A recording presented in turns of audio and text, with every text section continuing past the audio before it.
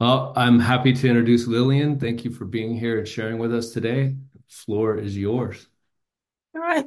Thank you, Jim. Thank you for all who invited me to this group to speak. My name is Lil or Lillian. I'm an alcoholic, and and like I always say, I got to wake up sober because of people just like all of you.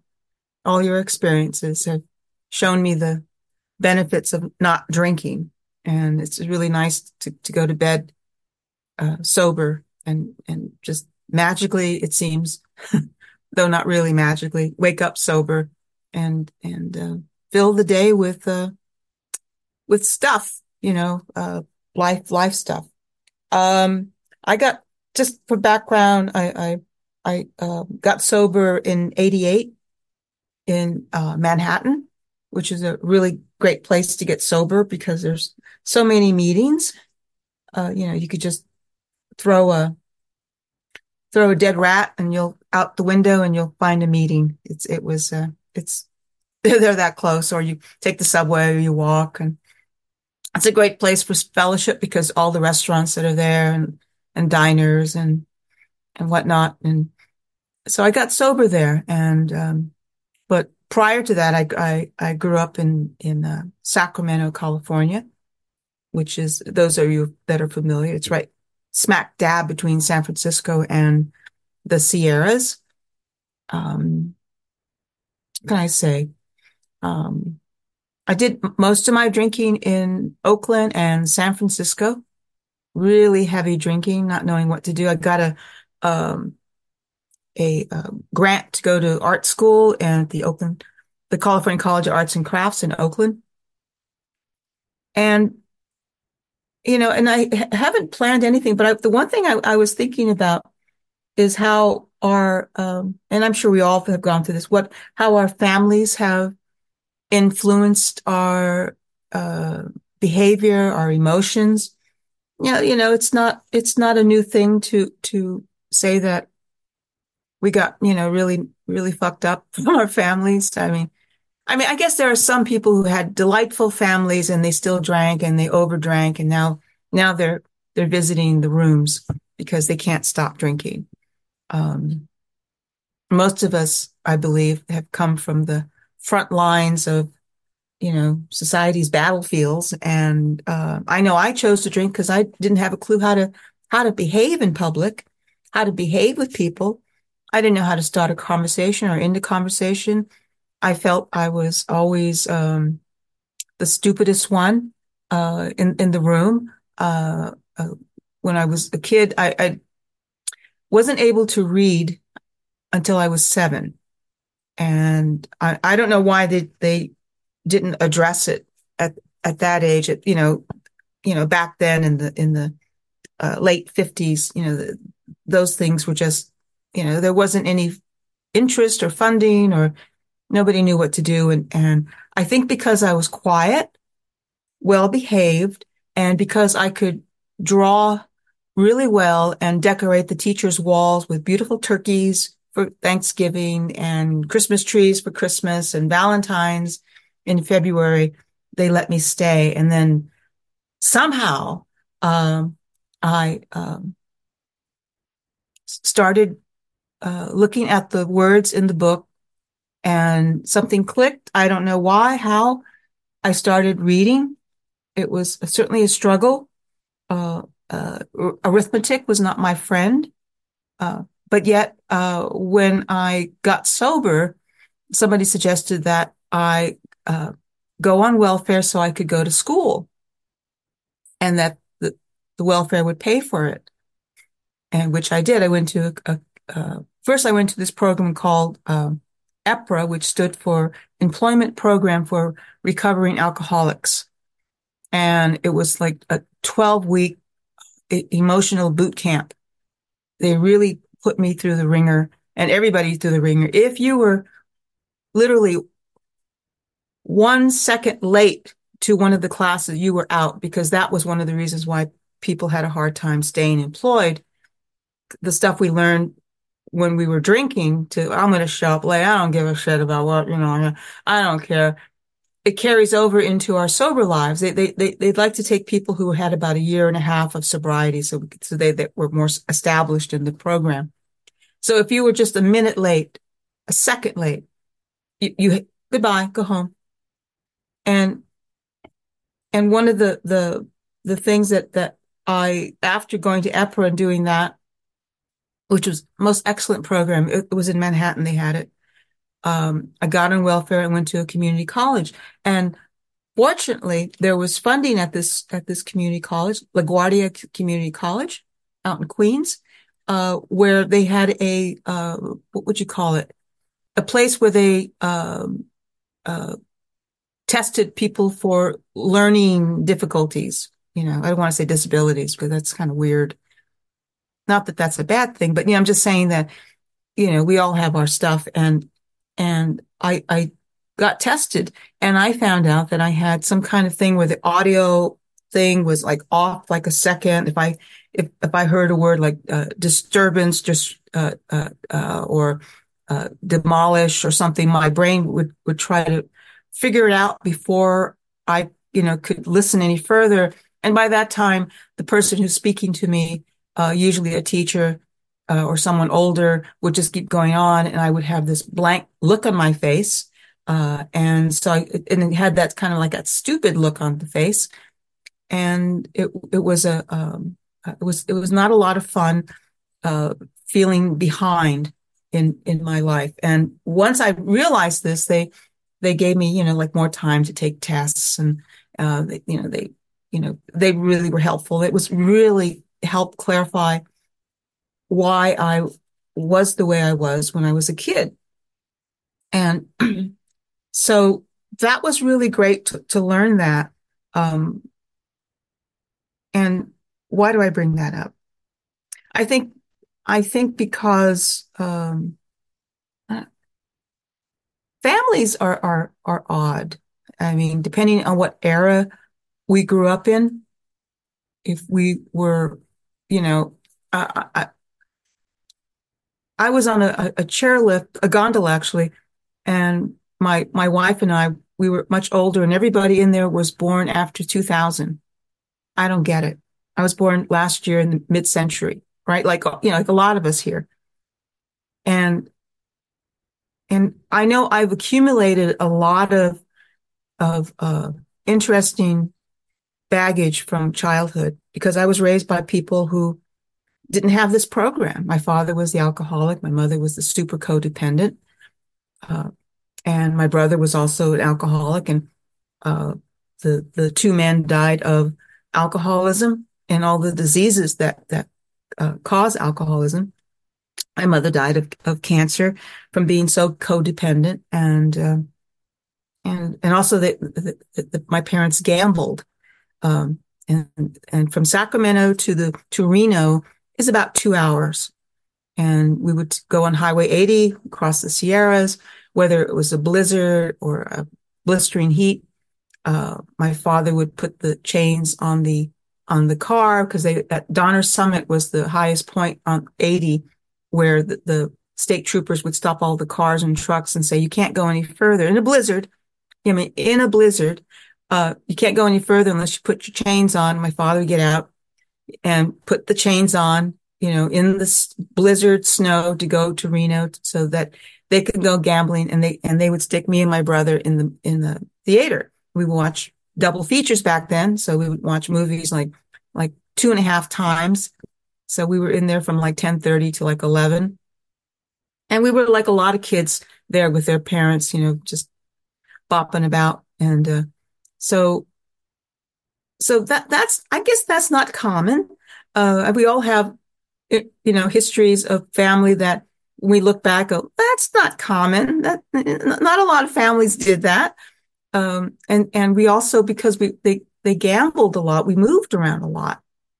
And I remember once sitting down with my mom and asking her, how many times did we move?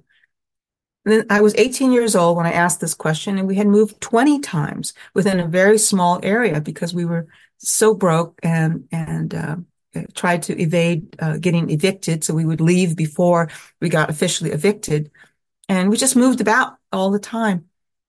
Never had I swear to God, never had a bed. I slept on the couch or on one of those folding cots the aluminum ones. And it was interesting. And I guess it's not common, and yet at the same time, it's not uncommon what our histories are. And I know somebody here will identify with something that I'm saying.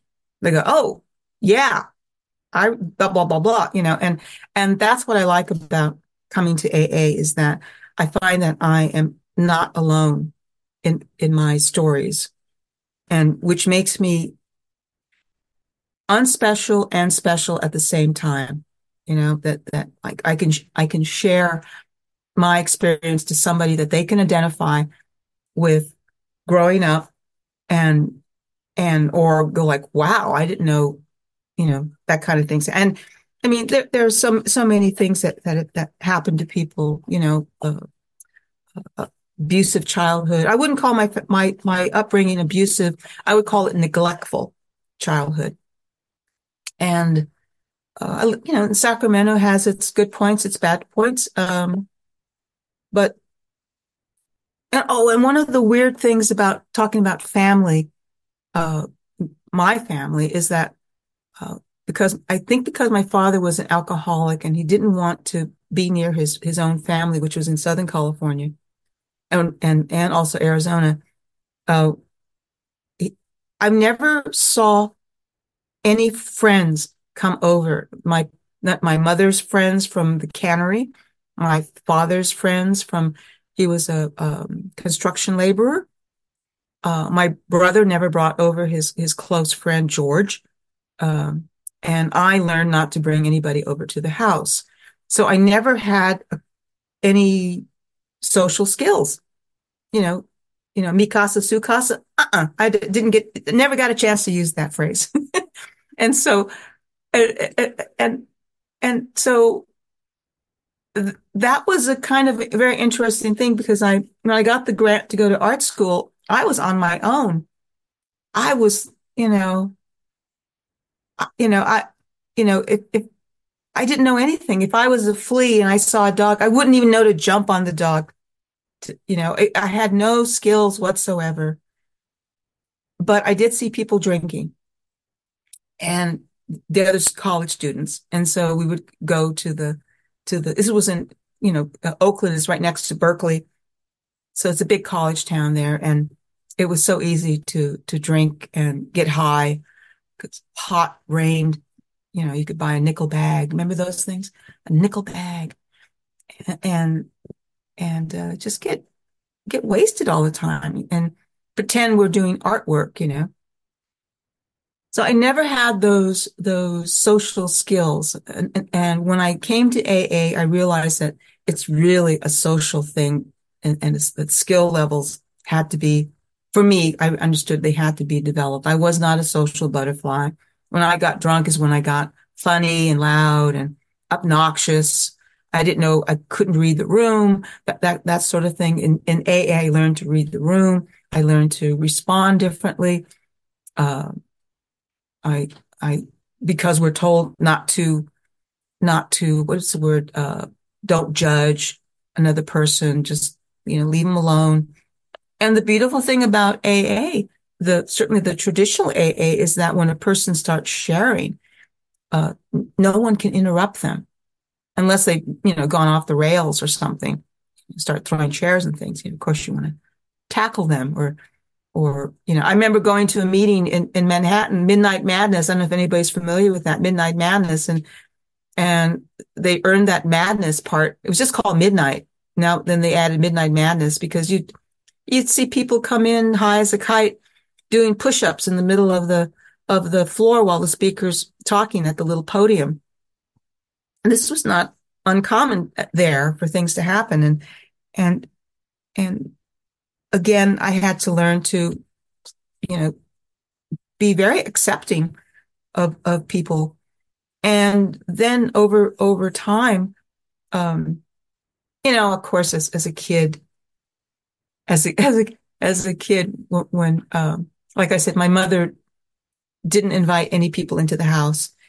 And the house wasn't exactly super, super messy, but it wasn't quite just, just bumping its ass to a hoarder's, just bumping its ass to being a hoarder's, but not quite. And I remember a time, this will get to the secular part. Um, I remember a time when, I guess on the roll at school, they say, well, these are little Mexican kids, blah, blah, blah. So they must be Catholic. Let's go see if they have to go to Holy Communion or something, their first Holy Communion. It's the whole thing with the wafers and the blood and the body of Christ, all that stuff. And I remember I was me and my mom were at the house and knock on the door, and you could see through the door that it was a priest. And like the old movies, like World War II, where they throw the was it the torch in the air, or the flare in the air, and the soldiers would have to freeze so they wouldn't get shot down. They would have to look like trees and bushes. You remember those movies? You just kind of freeze. When the priest knocked on the door, we froze in our positions. I remember my mother was in the kitchen, I was in the hall. We just froze. Don't move, don't move. And then he walked away. We went, ah. So he came 3 times. On the third time, my mother had to answer the door. I guess she felt the neighbors were watching. And off I went to catechism, which was a total riot and a total joke to me as a little kid. And went through the whole thing, put on with little starchy dresses on with a little hat, and went to confession. I didn't know what to confess. I didn't do anything. Made up lies so I could just go through to confession. And so when I first came into the rooms, I a lot of my artwork was based on the rebellion I had around Catholicism and that whole uh, uh, belief system. And I was just, it's really weird when you don't really have people to talk to, how you internalize your own conversations and make up your own theories, and whatnot. But when I was getting older, I would do artwork that was like anti Catholicism, anti Virgin Mary, and anything. It was during the women's movement in the 70s, that period. Everything was happening. The gay movement was just happening. Boom. Everything was after that horrible period in 69 with everybody getting assassinated that I admired. So it was a really interesting time. And then, so I was totally anti uh, religion, organizations like that, and poo-pooed it. And I was very ignorant in how I expressed that. I didn't have any understanding about anything really. So I come into the rooms, and then there's the shades with the God all over, and everybody's complaining about God this, God that. And I said, well, maybe I'm one of those people too. And maybe it's because I didn't, you know, uh, hug the feet of Christ or something. Maybe that's why I'm an alcoholic. Maybe that's why I'm here, because blah, blah, blah. I'm a, bad person. I had no clue. And so I really struggled with all that, that references to higher power and God and whatnot for about 5 years. And remember, I got sober in 88. So, and then it came to a point where I just shut up. I didn't say anything about what I was hearing. I just, accepted. They would do the Lord's Prayer at some meetings. They would read, what you call it, uh, how it works. And at the very bottom, to the agnostic, blah, blah, blah, and to the atheist, someday you're going to get it. And so this will guarantee your sobriety. And I was just kind of cringe every time that part was read. Like, what do you mean I can't have my own belief system? I don't get it. I went to a couple of uh, we agnostic meetings. I think they were at the in Manhattan, and it was, I guess, in 88, I guess 89 maybe, and everybody seemed very angry about God, and they were because somebody somebody approached this man and said, you have to believe this. And they were just furious. And there was such rage in the rooms that I said, I don't want rage. And so I stopped going there. And again, I kept quiet and I would listen to people talk about how they, and I was sober. I was getting sober, staying sober. I found ways to stay sober. I had my rhythms, my patterns, my groups to go to, my meetings to go to, my fellowship that I would enjoy going to. But this one thing just kept bothering me. Then I learned about my ancestry is like, you know, according to ancestry.com, I'm like 54% indigenous. I love that word, indigenous, like I'm a cicada getting ready to pop out of the ground. The indigenous person from the Southwest, and and it and I which fueled me into examining my own motives and like what is bothering me. And I remember once being at a meeting when I was getting really into like my last name might be Apache, but I don't think so. Uh, it would be cool if it was, but it's uncertain. Um, is that we stand up, we hold hands. Would you like to close the meeting, Lil? Okay, And I said out of the blue, I said, let's great spirit. And everybody just went, boing. They all like so there's springs out of the body popped out like, boing. I don't know what to do with this. Okay, we'll go along with this. And and I felt like a fraud because I wasn't raised in any of those traditions, any of those. I didn't have a grandmother who knew those traditions. And yet, I mean, look at me. Uh, and, and so, and so I remember doing artwork that was kind of, exploring and celebrating that kind of ancestry of mine, whatever it was. Um, uh, was like, what am I getting at is that there was a lot of exploration. And I think a lot of us do that, whether, we come from Europe or, you know, Brazil or, China. We are uh, people who have gone all over the world and we're here now in our bodies. And there's a lot of, I know, thoughts and questions about all that. So mine was around that. And, and then because of that, because I felt phony when I said great spirit, you know, um, I tried it twice and both I got the same flat response in my gut that that's not the right thing to say. And then a few years later, I realized that uh, I'm a hybrid. I'm neither this nor that. And I started doing more research on the history of Native people and how it came about that who we are, what we are. And I learned a lot and there was really no other pathway for me is to be this hybrid of a person. English is, if you think of it, English is not my first language. Spanish is not my first language. And because of the colonization that the Spanish did, their influence of moving people about, separating tribes so they can work in the silver mines and the copper mines, build missions and buildings and mansions and things around. I have no idea who my people are. And my parents didn't want me to speak Spanish because they knew that English was king and wanted me to only speak English. So I am not bilingual that way. I can hear it and understand it a little bit because they got to speak Spanish. But young Lillian, she's going to speak English because we want her to advance. So they were promoting the colonizers, the invaders, if you will, as I like to think of it, and they were successful.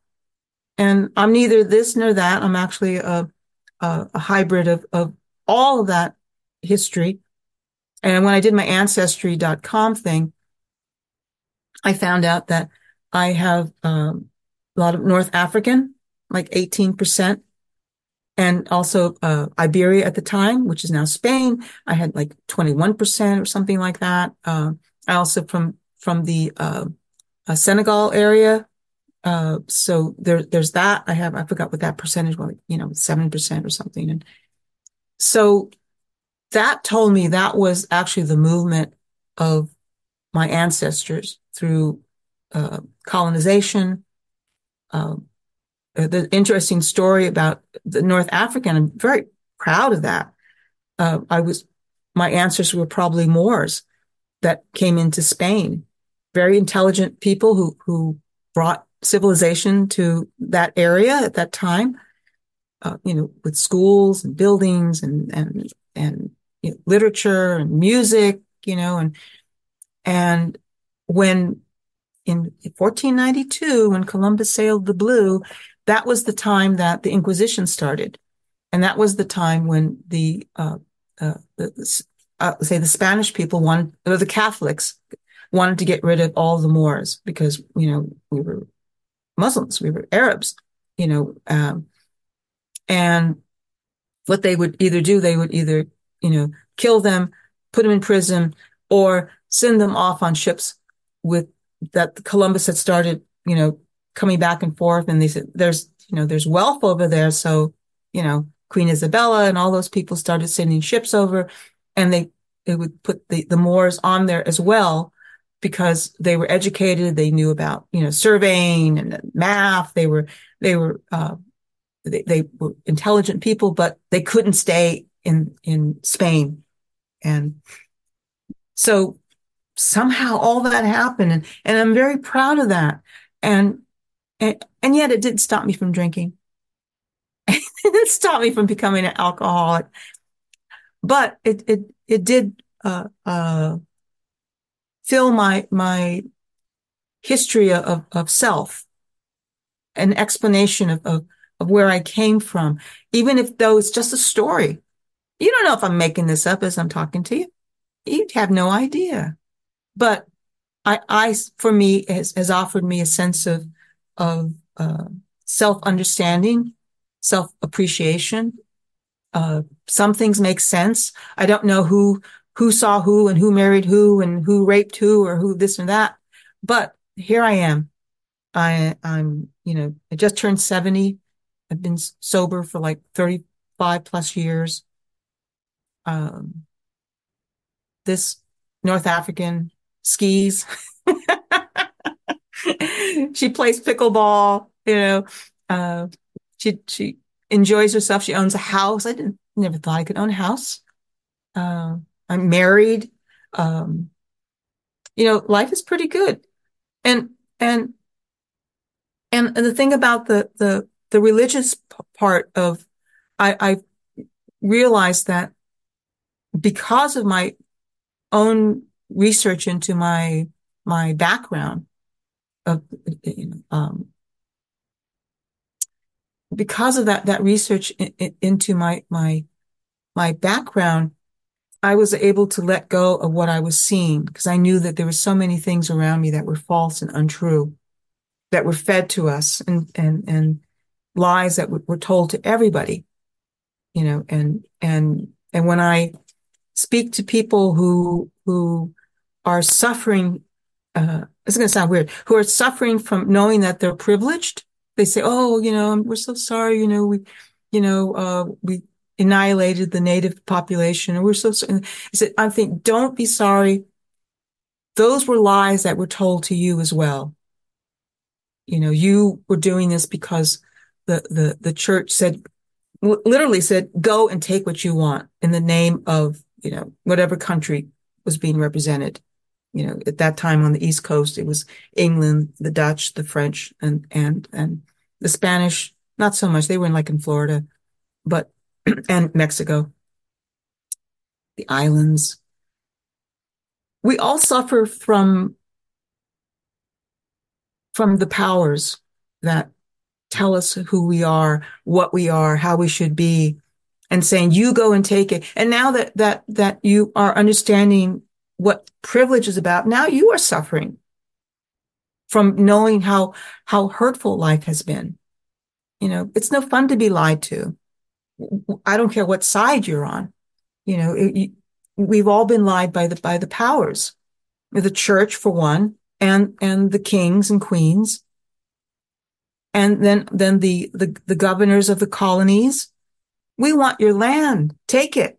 It's yours. Never, and if you don't take it, guess what? You're not going to have your farm. You're not going to have you're not going to have your food supply.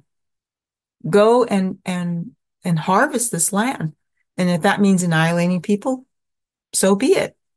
And I know when Native people were dying left and right from the different diseases that came over on the ships, the the people were saying that, well, see, our God is stronger than their God because look, they're dying. And this was something that motivated people to feel okay about moving forward and taking over the land, the property, because literally there were people laying dead who had caught smallpox, were literally dead, and they weren't even buried. There was one story of a fellow who a lot of Native people were taken back to England as show and tell. They would come back years later, and the coastline that they knew had homes on it and a thriving community. It was literally covered with carcasses of humans, of Native people.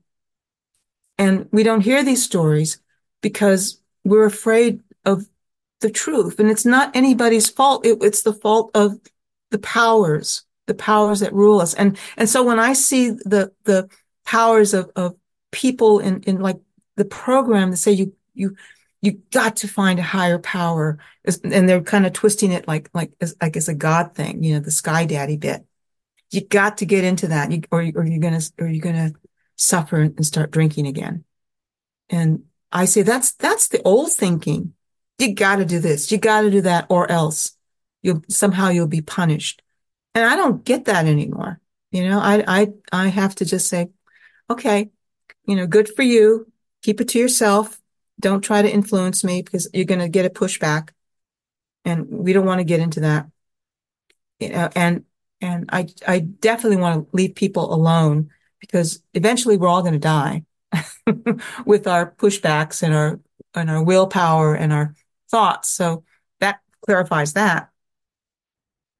So I'm just really interested in how, I mean, the secular population in AA has blossomed because we're starting to understand who we are, where we came from, what we want, what we don't want. And what we don't want is just as valid as what we do want, because you got to know what you don't want if you want to discover what you want. We have to be critical. We have to be mindful.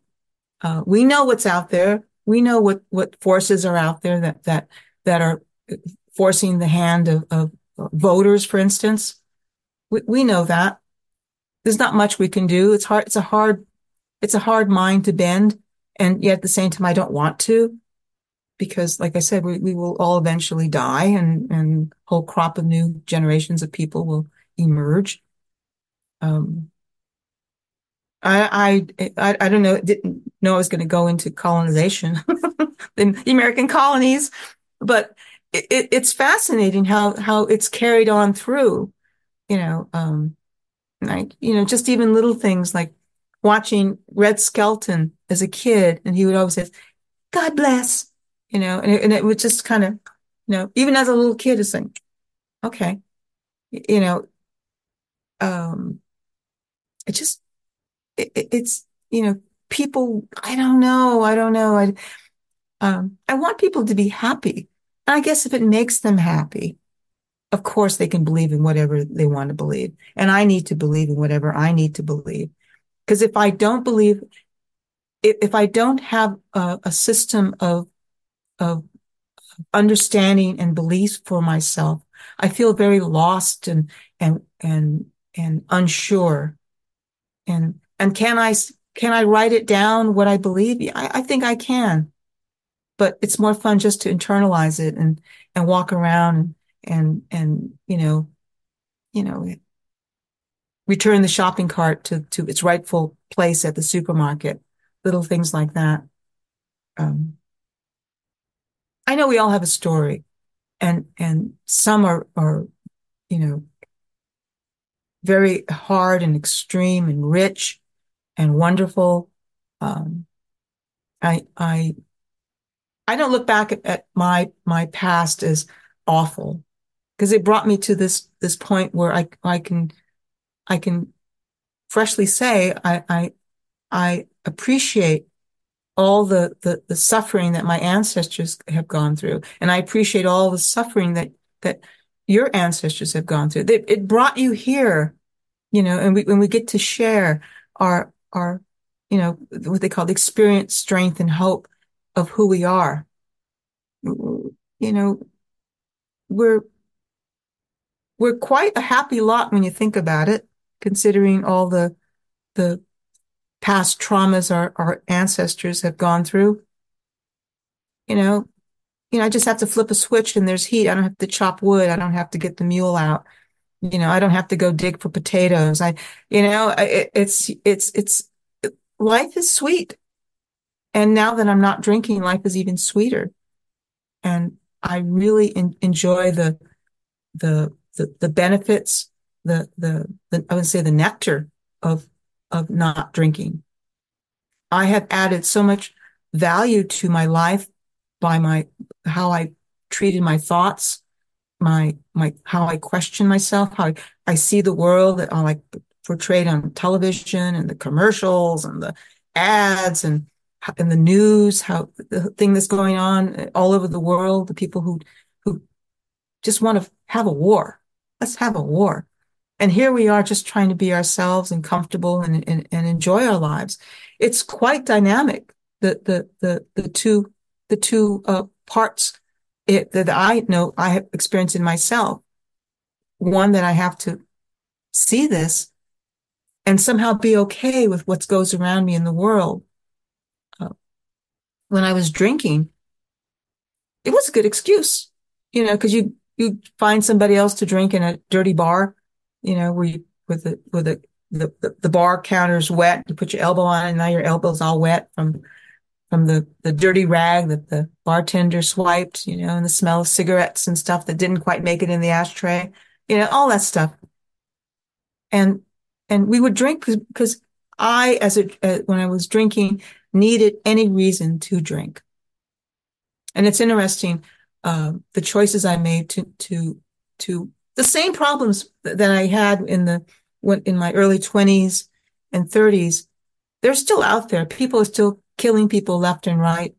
People are still going to wars, creating wars. And yet I'm not drinking because of that. And I'm not drinking because of anything. It's a very interesting realm to be in.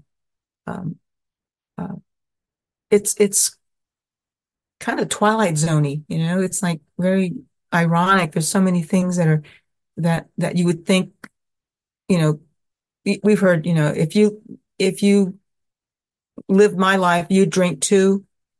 That kind of logic. I get it. Sure. People do that.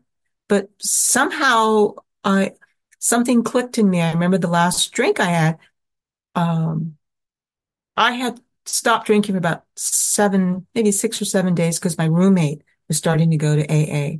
So in support, I was not going to drink. But, being a good alcoholic, I decided to have one beer. And when I had that first swig of that Dos Equis, it was like literally a veil of grayness coming over me. And I was suddenly feeling that depressed, that just, it was really an interesting feeling, like, whoa, like somebody just pressed down on me, on my shoulders. And luckily, and because I had those few moments of clarity and I heard the words about AA, luckily I saw that beer and just that little bit of beer left missing from the neck of that bottle. I realized my problem is that beer, and that, damn it, I'm going to have to go to AA. Then 2 days later, I went to AA, and then I had one mini slip with a marijuana joint, little roach. I was cleaning the loft. I was living in Brooklyn. And there was a little roach sitting there on the ground all by itself. And it just jumped up into my mouth got lit, and I inhaled it, and I went to the movies. And that was the only slip. And I went to go see Who's Afraid of Roger Rabbit. I think that was the movie. So I changed my date. 12 years later, I changed my date. That's ego for you. That's fear for you. That's the sense of what are people going to say, which is my family. Don't have anybody over so nobody can say anything bad. Keep your mouth shut. It's a harsh world. So so I changed my date to August, 12 years later. And then all of a sudden everybody started going like, oh, I wonder if those pain pills I took were, should I change my date, this and that and forth. And I said, well, it was my conscience was bothering me for 12 years. And, and it was okay because my father had died previous year, and I didn't know he had died because I left California without telling anybody. And he came in the middle of the morning, just his face, to tell me everything's okay. Everything's fine. And then I had this incredible urge to finally call. And it was my brother answered that our father had died a month earlier. It took about a month for me to call. So I knew he was dead, but I couldn't verify it until my brother told me that he had died. And the look on my father's face was, it's okay. Everything's fine. You're going to be okay. Nothing to worry about. That kind of look that parents give their 2-year-olds, that kind of thing. So that was really helpful. And so I got sober a year after my alcoholic father died. And then a few years later, my brother died from alcoholism, where he was bleeding pretty much out of every orifice below the waist. And he finally died of a stroke. And my mother died before my father and my brother died. She died of cancer. And if I hadn't have left town, if I hadn't have left town, if I hadn't have left town when I was 18, I think I would have been just like them. I would have been sick. I would have been, I probably would have gotten pregnant or something like that, and because I never wanted children, because I knew they'd wind up in foster care. I knew my ego was so strong that I could not take care of a child. So anyway, um, words of screwy wisdom. Don't drink and don't drive, make your life your own precious treasure, go ahead and be crazy and have wild thoughts about life, make up stories. Because really, when I look back in my ancestry and all that, no one was relaying to my parents and their parents what was going on, you know? And here I am left with seeing my life as like a blank page in a way, my past. Ancestry.com, please. I mean, a DNA test. That's all I got going for that part, I just have my childhood to remember. And who knows how much is something accurate enough that I can tell the story. But where my life really moved was, where it really pivoted was that recognizing that that beer is causing me to feel miserable. And something switched and said, I don't want to be miserable anymore. I've lost my father and my mother. Oh, and their ashes were scattered over Donner Summit, over the parking lot over the Donner Pass, because I thought that was appropriate. But it's not that I say to, well, yeah, make up your life, create it. It's yours to create. Who said that we were stuck with what we are? Who said that we can't do this or can't do that? my goodness, most people can't do what we're doing right now on this Zoom call. We're not drinking alcohol. We're not getting high. Somehow we're managing our our somehow we're managing our presence in this world, our now in this world. And we're doing it because obviously there must be benefits to being sober. There has to be value, or I'd go back out and drink again if I wasn't benefiting from it. And like I said, all the little things, the good things, not waking up, wondering where my wallet is or wondering where I parked the car. Did I insult somebody? Did somebody hurt me? Or, you know, um, what's that bruise on my leg? Did I fall? You know, where I threw up and all those things. Out getting arrested for drunk driving, that was always a treat. And just that weird, for me, that weird tunnel vision that I had when I was drinking, because I didn't have any experiences with people. I didn't know how to be around people. And so people were awkward around me. Can you imagine? I can't blame them for seeing me as weird and stupid because I hadn't figured out why I couldn't, you know, uh, um, maintain that kind of information in my head, whatever. But that's all past. And that's the beautiful thing about there's a past from which I can grow on because I'm sober. And the future is unknown. But what I do now in the present moment in the time, I can think like a day ahead, maybe 2 days ahead. I can look at the weather, say, oh, it's going to be sunny here in the Catskills. We're going to go skiing because, and so that I can figure. But what happens there is a whole nother story. But I can, those kinds of things. Um, I'm just really happy being sober. I'm really happy to see all your faces. And I'm really happy to have been invited. Nowhere else in the world is life like this where we share. And I want to hear from all of you about what you are experiencing in your sobriety. And that's it. Boom.